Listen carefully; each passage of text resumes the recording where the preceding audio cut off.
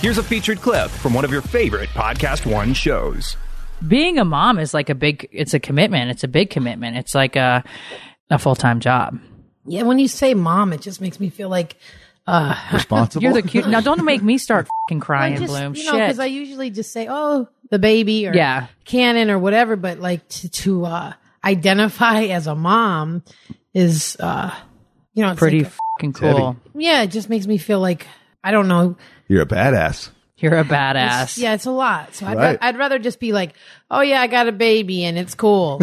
But and he says, "Dada," more so than "mama." He says, I was on the phone with my math teacher from high school the other day, last night, and we were FaceTiming because he loves to FaceTime. He loves to be on the phone, and he got this thing. He just stares out the window. He loves to look out the window, and he's like, dog, dog, dog, dog, dog.